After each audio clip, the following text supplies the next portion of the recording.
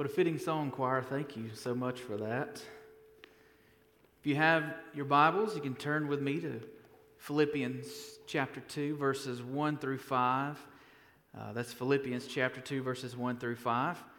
And if you're looking at your pew Bible there, you can find the page 1349. And as we like to say, if you do not have a copy of God's Word, consider that yours and take it with you and read that, make it your own today. We'd love for you to have a copy of God's Word from us here at First Baptist Church. Philippians chapter 2, verses 1 through 5. And as is our tradition here, we'd like to ask you to stand for the reading of God's Word. The Word of God says this: "So if there is any encouragement in Christ, any comfort from love, any participation in the Spirit, any affection and sympathy, complete my joy by being of the same mind, having the same love, being in full accord and of one mind. Do nothing from rivalry or conceit, but in humility count others more significant than yourselves.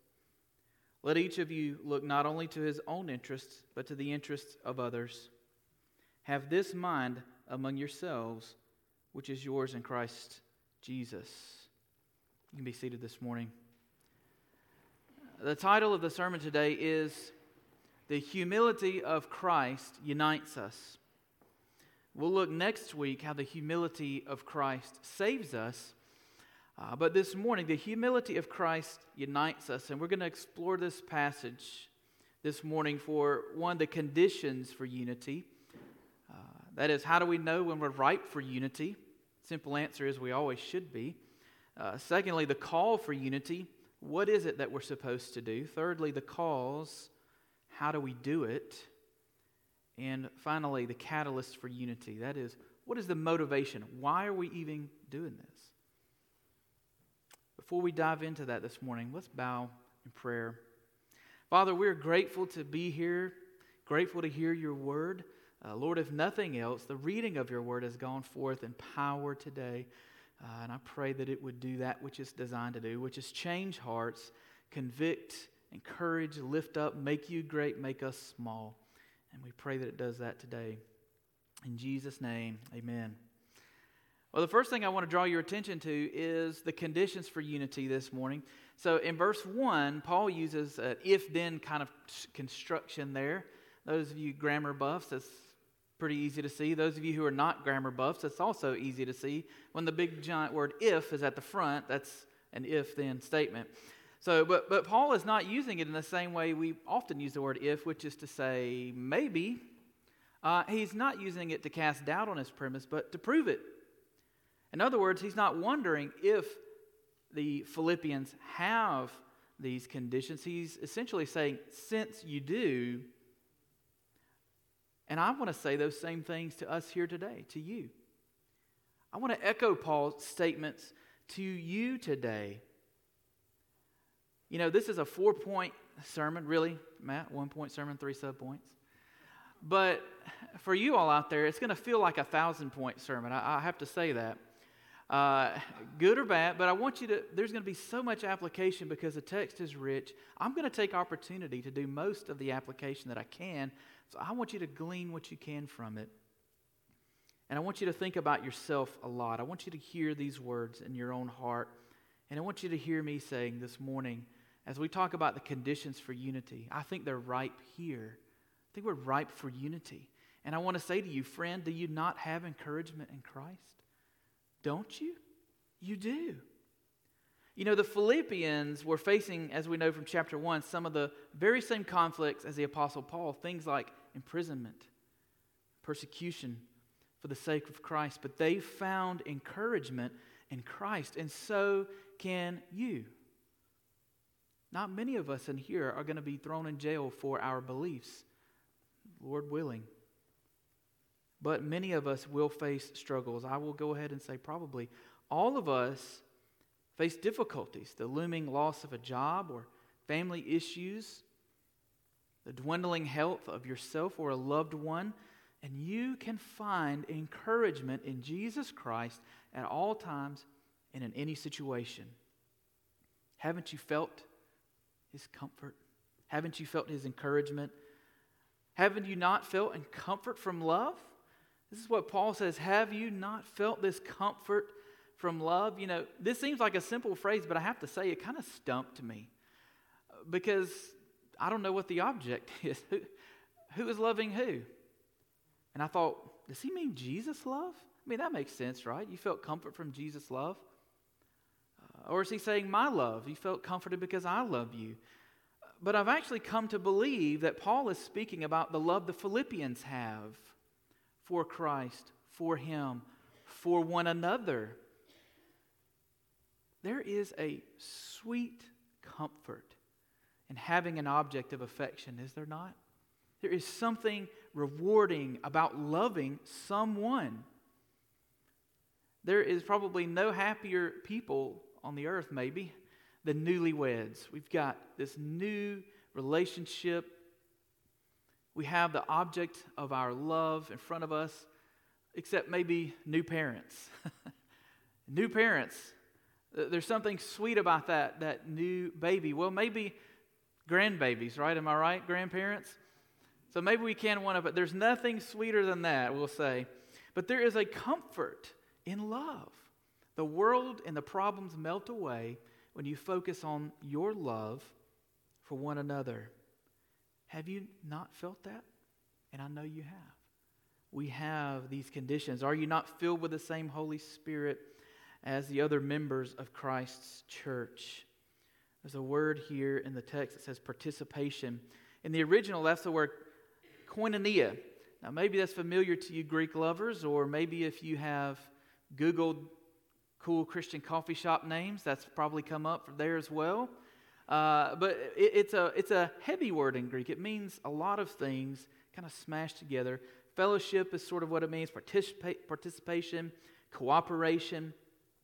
It's the idea of us locking arms together joyfully, and we are working together in the mutual influence of the Holy Spirit. Are we not? I would say that we are. The same Holy Spirit that indwells me indwells you and you and you. The exact same Spirit, not a similar Spirit.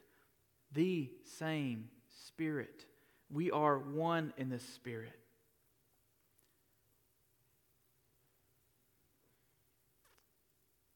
Can you not muster any affection or sympathy for the brothers and sisters in Christ? I know that you can. If you're reading the King James here, the word says bowels. That's maybe a little disconcerting word here. You might be like, what in the world? If you think about it, though, we use the same exact thoughts today, don't we? Man, he's got a lot of guts going into that 2-year-old classroom. Or she loves him with all her heart. So you see, the idea persists today that the seat of emotion and passion is somewhere in the ventral body cavity. For those of you whose wife is not studying for nurse practitioner boards, that's this right here. But there is a deep care for the family of God inside you. I know there is. You know there is. We meet the conditions for unity. And Paul says, since you meet these conditions, and I know that you do, be united, pursue unity in the body. Which is our second point, the call for unity. It's a simple command, really. I don't know if you like sports or not, but regardless of how you feel, I can't help but notice, and maybe you have too, there's a striking similarity between team sports and the church. There's themes that overlap, themes like working together, things like listening to your coach, being on the same plan, disciplining ourselves. One of my favorite sports to watch is football. Do y'all watch football? Probably not anymore. No, it's probably... But anyway, yes, we do. A lot of us do, and if you don't, that's okay. If you don't like sports analogies, this is not the sermon for you today. Sorry. But there's a phrase I hear over and over again whenever I watch or you hear a game, and the commentator will say something like this: "That was a busted play." That was a busted play. Now, what is he talking about? And if you know what he's talking about, you're already tracking with me. If you don't, What exactly is a busted play? I'll tell you, most often it's when one player runs a different play than everybody else. That's busted. The quarterback has the ball and he hands it off to the left, and the running back is to the right. Or the defensive back thinks, I'm guarding this guy, when really he's supposed to be guarding that guy. And it's a busted play. Usually big plays, momentum swings, sometimes game winners or losers. They all come down to one thing. Not everybody on the team is on the same play. They're not of one mind. They're not united. They're not in full accord. Paul tells the Philippians, be of the same mind. Having the same love, being in full accord and of one mind. These ideas are very nearly synonymous, but they each say something different about unity. First, being of the same mind, it implies harmony of opinions or sentiments. That is, that we all think alike, we all agree together. Now, I've mentioned the original Greek manuscripts a few times, and here it's particularly interesting because there is an exemption for Southeastern Conference football teams in the original Greek. It's unbelievable. I had to check my commentary. I'm joking, right, of course. But there are exceptions here, of course. It doesn't mean we all agree on every last thing. Our opinions are identical. But what it means is we don't let our opinions cause divisions. We agree on the important things, and we agree on spiritual matters, and we agree on the things that matter. We're all pulling in the same direction. It doesn't help if all the church is pulling this way and a faction is pulling the other. Also the same love. In verse 1, they were comforted from love. Now Paul calls us all to a common affection. What is the same love they all have? It's the same love that we all have here today. Every single one of us here today, you and you and you and me, we're all here for the same reason. It is because we all love Jesus Christ, our Lord and Savior, with our heart, our soul, our mind, our strength. That is our goal in this life. And that is the only reason we're here. That is the only thing that could pull all of us from all different places and walks of life and ages together in the same room. It's the same love. I had a friend in high school whose parents were part of a trail climbing club. I didn't even know there was such a thing. But it was a group of people that got together to climb trails with their Jeeps, essentially. And they had some weird friends. I'm telling you, some weird friends. These people were conservative, typical, and they had some friends who were all out there, dirt poor, rich, conservative, liberals, tattooed, clean haircut, different religious beliefs, political persuasions, you name it, there was differences there. As a matter of fact, I thought to myself, what is keeping these people from just a knockdown, drag-out brawl every time they get together? But the answer was clear. If they would have been gathering for any other reason than their common love, they would have been at each other's throats. Their common love overcame all other differences. And you and I, quite literally, have something infinitely greater than that. Infinitely greater than anything this entire world could provide to congregate around. We have a common love that unites us all. And being in full accord, you could say even same-spirited maybe. This word carries the idea of co-spirited. It's really actually very similar to the idea that's floating around in pop culture of the soulmate.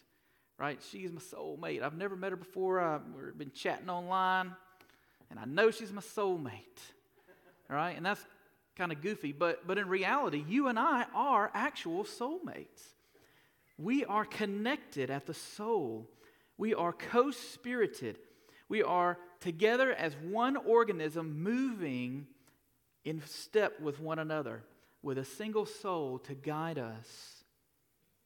Finally, of one mind, simply intent on one purpose, one goal.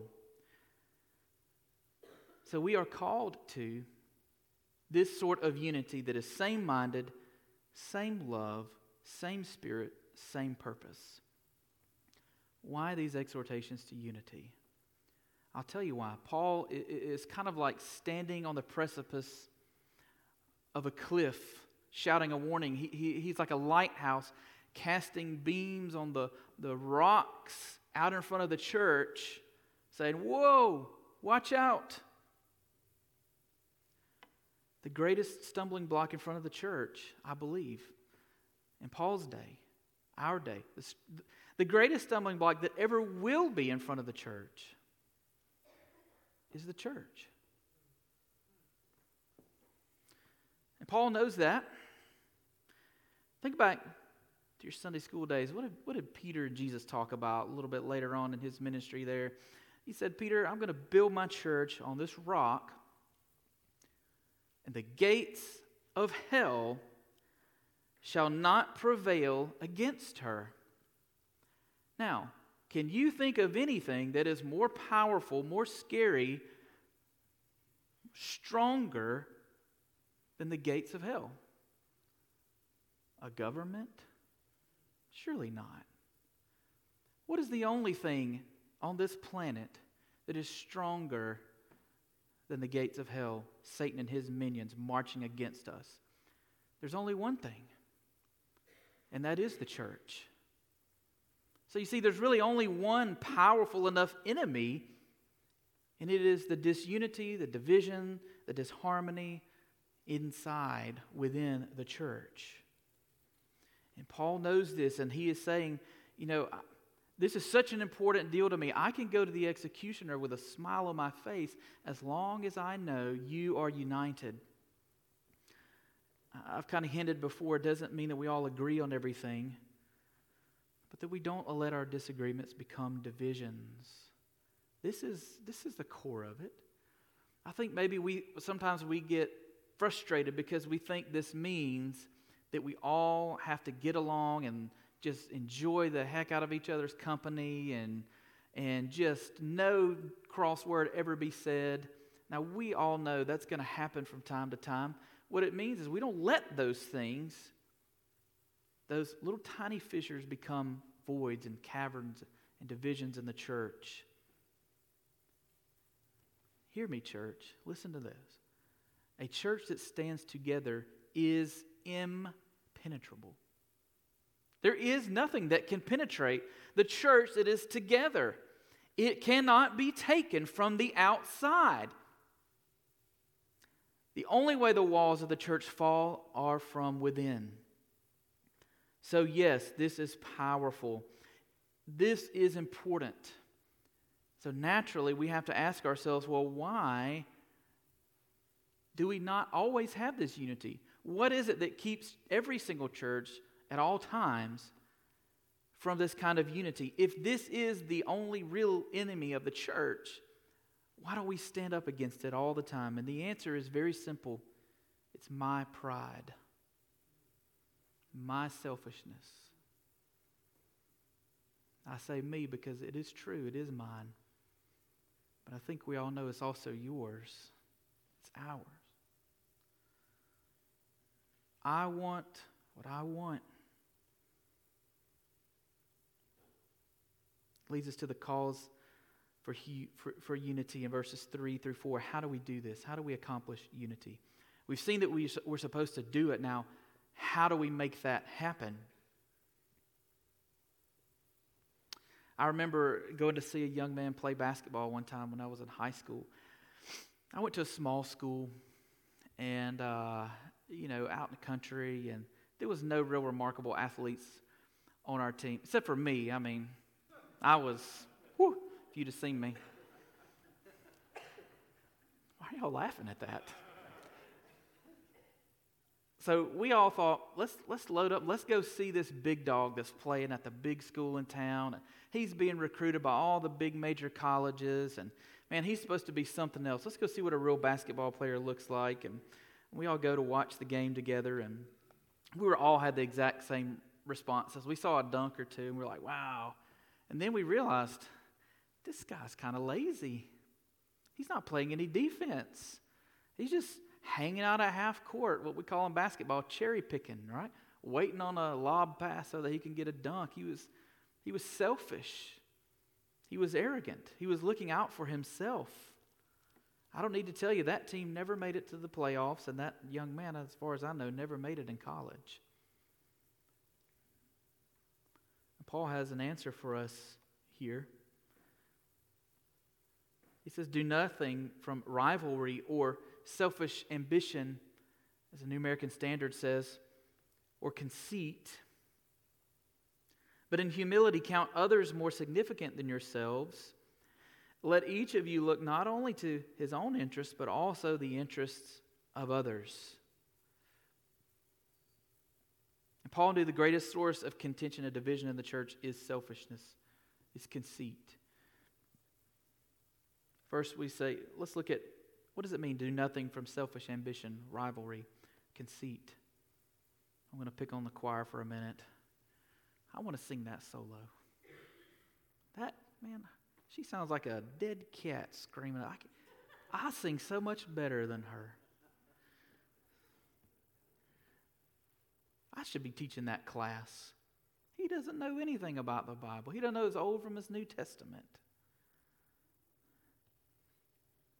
I should be the one doing that. I'm the best. I'm the most important. Look out for selfish ambition, conceit. I want you to think, the question would arise quickly though, does that mean, suppose I really am the best singer? Does that mean I shouldn't sing? Suppose I really am one of the best teachers. Should I not teach? Of course you should. That's not the point. The point is the word from. Do nothing from selfish ambition or conceit. It's all about what motivates you. Why do you want to do that? Why do you want to serve on that committee? Why do you want to stand up in front of people and preach? Certainly not to prove that you're the best preacher. We're doing it because we want to serve others. Imagine a church where nobody ever did anything from a heart of, this is what I really deserve. I want this for myself. I doubt that there could be a division in a church like that. It would be extremely hard. One of the main problems, though, is that nobody's ever selfish. You ever notice that? It's always the other person. They're the ones who are selfish. I just want to do what's best. All right? We have to be on the lookout for it. Also, conceit. Conceit is sneaky. It can manifest itself in different ways, and one of those ways is hurt feelings. We look to ourselves and we think, what is it good for me? Nobody asked me, so I guess I just won't serve.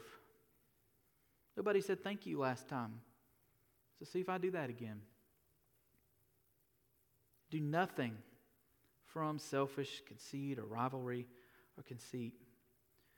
But, verses 3 and following, in humility count others as more significant than yourselves. These two phrases really are synonymous in my view. Let each of you look not only to his own interests, but also to the interests of others. Church, if we could master just one thing, if we could master just this, it would revolutionize the church, probably the world. But instead, I think our sin here, our fault, is that we often do literally the exact opposite.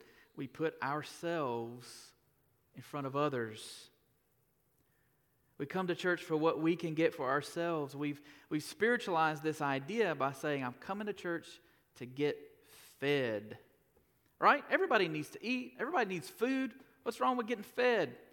If you don't, you'll starve to death. I'm coming to get fed. And for me, getting fed looks like the songs I want to sing, sitting in the place I want to sit in, coming at this certain time, this certain building. Everything looks just like this for me to get fed. If not, I just wasn't fed today.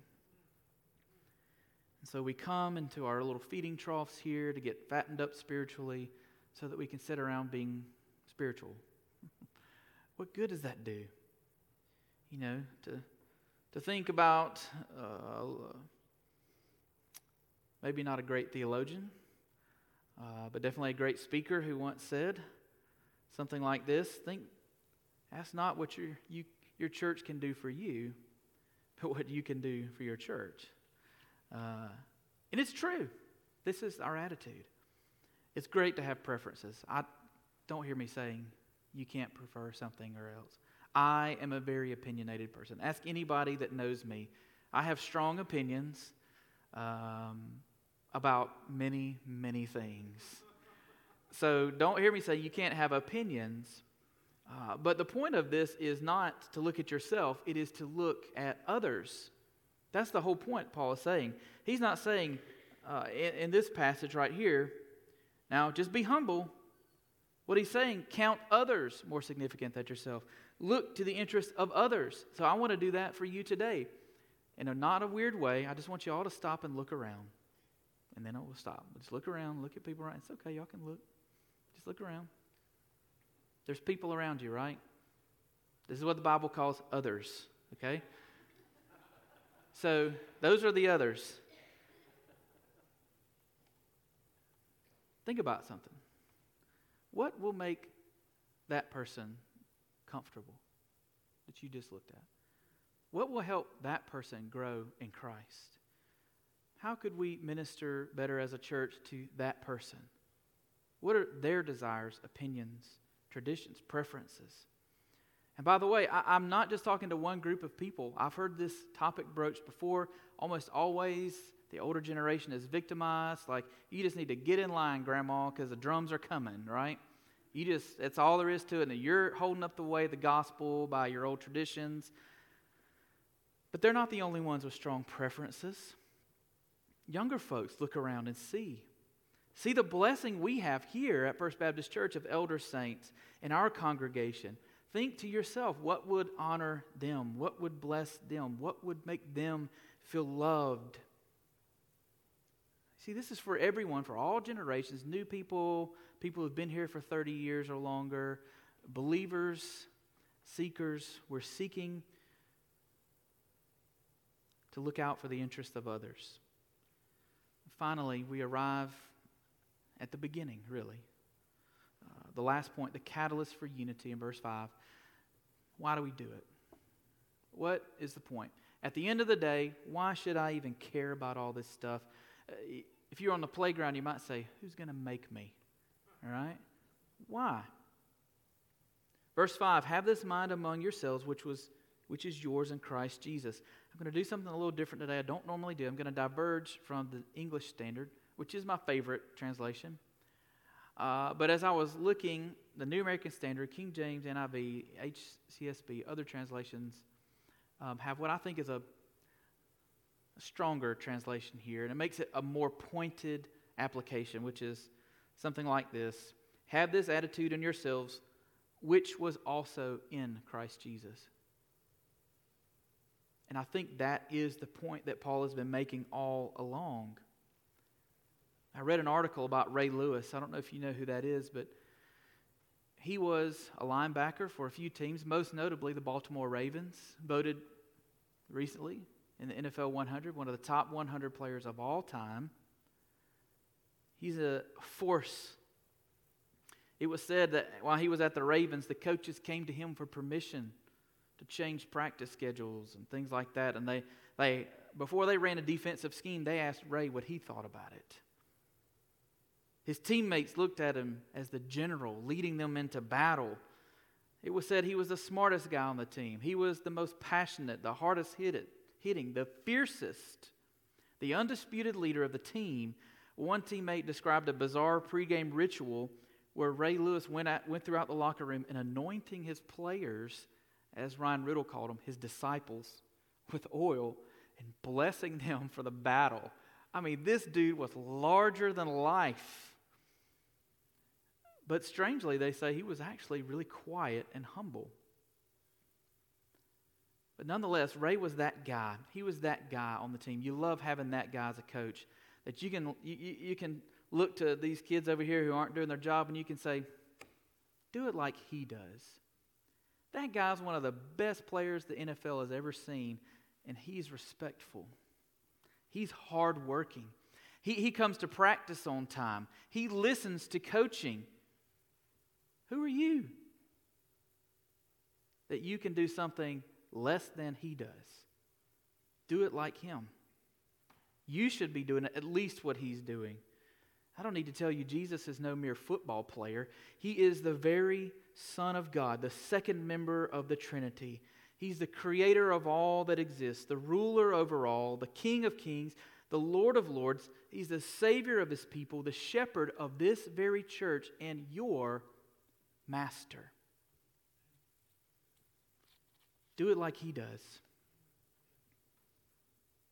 He was humble. Boy, was He. He was selfless. You should have that mind in yourself. Jesus was more powerful than anyone around Him, yet He was meek. He had more authority than anybody on earth, yet He came to serve instead of demanding service. He was more righteous than anyone ever could be, yet He stooped to love, even eat dinner with a sinner. Even when He was reviled undeservingly, He did not revile in return. And sometimes you and I act as if we are not the servants, but the royalty who deserves to have people serve us. We deserve to have things our way, our opinions validated, our wrongs avenged. You see, Jesus was the exact opposite. He really was a king who acted as if He was a servant. This is the mind we ought to have in ourselves. And I tell you, when I sit and think about this, really meditate on Jesus' humility, it's kind of shameful. No, not kind of. It is shameful. It embarrasses me to the core. Worse than embarrasses me to think about my arrogance. I don't want you to think. Have you ever been dumbfounded by your own arrogance? Standing before God? Like an ant so proud of his anthill out in front of the lawn of the Biltmore Estates. Look what I've done, God. Oh, friend, if Christ is humble, then you and I ought to be lower than humble, whatever that is. How do you measure up to His standard? Do you have the mind of Christ in you today? Church, we must sell the farm, do whatever it takes to gain and maintain unity. And in order to do that, we've got to look to our Savior as an example and adopt the mind of Christ today. I'm going to take a moment and speak to you today who may not be believers, because I think the greatest arrogance of all is to stand before God and say, no, you know what, God, I got this. I don't really need you for this whole salvation thing. Or maybe just as bad, I could use a little help. I got most of it, just this one thing here. No, you don't got any of it. You can't get any way down the road. My friend, today, if that's you, I beg you, lay aside your pride and come humbly to Jesus in repentance and faith. Submit to your rightful master. He's not your buddy. He's not your pal. He's your master. And if you can't get with that, then you're not coming in the right frame of mind. Be saved from your sins. Receive the glory of Christ. You know, I truly believe hell is going to be full of people who got their back slapped at church and told they were doing a great job because they did not come with humility before Christ. They were far from Him. The Apostle Paul elsewhere, he encourages us to kill our pride, mortify the flesh, he says.